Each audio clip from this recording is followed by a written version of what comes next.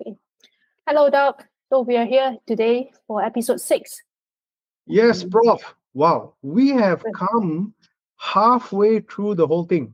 Exactly. 6 episode. Wow, that's There's still quite a lot. Yes, and even now, I think you have already covered a lot and shared a lot with us. And there's a lot more coming. My Imagine we thoughts. got 6 more episodes, so we got a lot more coming to talk about this document. So that's really, this document is really something.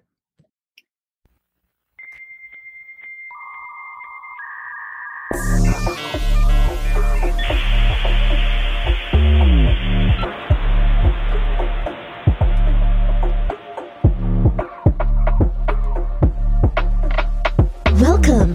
You are listening to SecurityLAH Podcast, Season 3.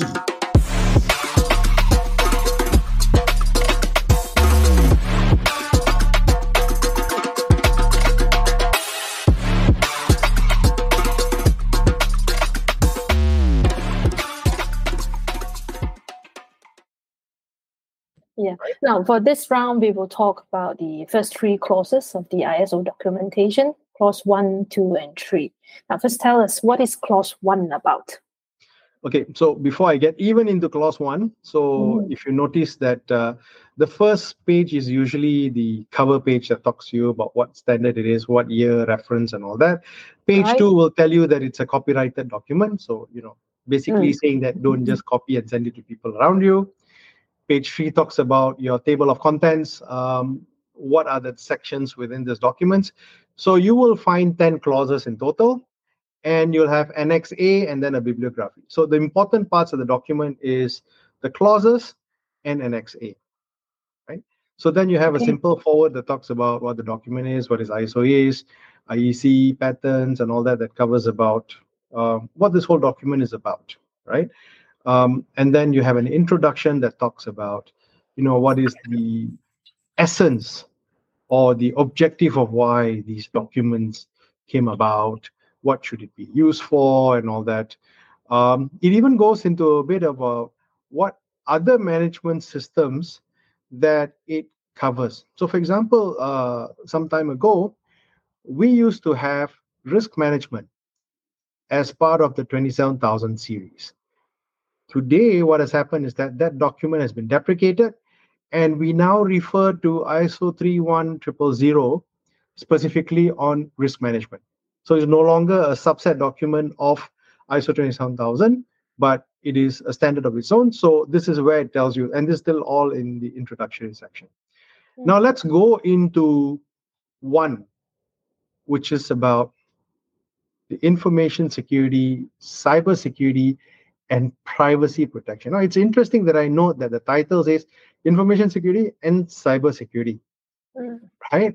Yeah. So to me, I've always had this conundrum in my head. How do I cover this area of security in totality? Some says, oh, you say cyber security, good enough. Some says, oh, you say information security or IT security. Yeah, it's everything IT. What? So I've always had this confusion. Prof, maybe you can help me enlighten. So what do you think the term should be? As in? Should it be information security? Should it be IT security? Should it be cyber security? What's the umbrella term that you think will cover everything? I can't think of any. I think this is good. It is good enough as it is. Okay. Because, I don't know, maybe I'm not too exposed to what they have here, but information security is very specific. There is a purpose why they talk about more on protecting the information, the data, and then cybersecurity is anything and everything that happens in the cyberspace. Privacy is a different aspect to it. Privacy, yes. Data, but yeah. So I don't know. I can't think of any umbrella term for all of this. Maybe you can tell me what you think, and then probably would ring a bell. I don't know. I have some terms in my head, but I've not really thought it through. But to be honest, we talk about it. That's why sometimes when you say cybersecurity, I notice people have different blinkers into how cybersecurity looks like. Or this doesn't cover cybersecurity. Or this covers only IT security. I mean, there's a clear demarcation between information security and physical security. We know that. Yes. But when it comes to information security, cybersecurity, honestly, I'm still trying to grasp my way around it. Okay. I think it's more about whether they overlap, or is one a subset of the other. Or I think if you look at like a Venn diagram, then you have everyone overlapping each other, and you have areas that's specific to the rest of them. Yeah, the question is, would everything and anything about information security also a kind of cyber security? If yes, then it implies that everything would happen in the cyberspace. If no, then clearly there is an overlap. Yeah, absolutely right. Yeah. So now let's jump into the document. So the first clause talks about the scope. Now the scope is not about the scope of the organization, but the scope of this document. Now this document specifically talks about establishing, implementing, maintaining information security management system and continually improving it within the context of an organization. So whichever organization is going to adopt the standards, so this requirement talks to you about that. It also includes requirements for assessing and treating information security risk based on the needs of the organization. And they specifically put that to the needs of the organization. That's very clear. The business objectives would come first. So like what I mentioned in some of the other previous episodes, if you're earning $1, you can't be spending 1,000 to buy a firewall, right? Yes. It doesn't make sense. Seriously, it doesn't make sense, right? Yes, you today need a firewall. That I agree, but there are many ways of having that kind of functionality. So, you have to be a bit realistic about what you want to do and not just get hung up to say, oh, this is what the requirement is, right? Now, they also specifically say this. The requirements in these documents are generic. So remember, Prof, we had this debate about whether it's too prescriptive or not. Now, Yes. ISO themselves have now said this is generic. And it's intended to be applicable to whatever size, type, or nature of organizations. That means it's flexible, right? That's why in one of the exercises that you implement ISO, you have a document called Statement of Applicability. So what this Statement of Applicability does is list down the controls that is applicable and also list down controls that are not applicable. So if the controls are not applicable, you have to specify. So then you don't get assessed for the controls that is not applicable to you.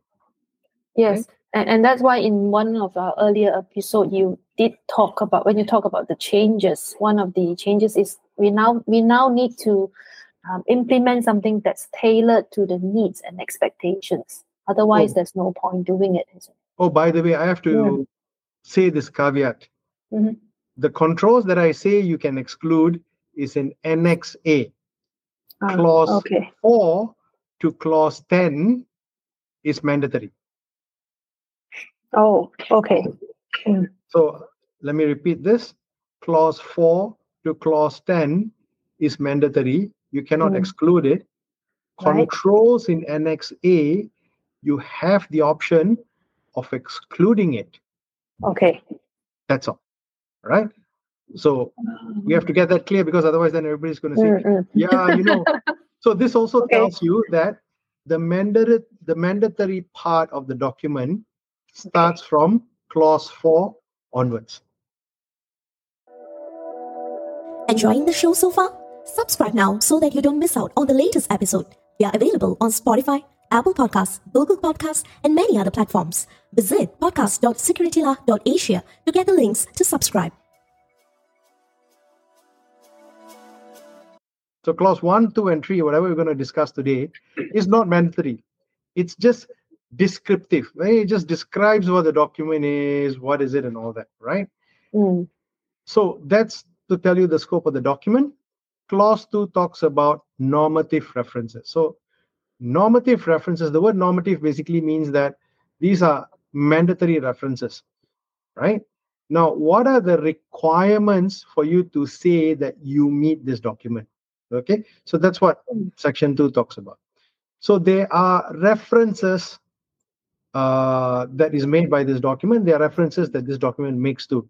So in the event, if you're making any reference to this particular document, then you must specifically say ISO IEC 27000, information technology, security techniques, information security management systems, overview and vocabulary. So that's the section that you would refer to in the event if you have doubts about any of the terminologies that you need to refer to.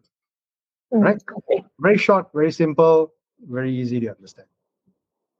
The next one, clause 3, talks about the terms and the definition that the ISO 27001 apply. So there's a lot of words that are used within the ISO 27001.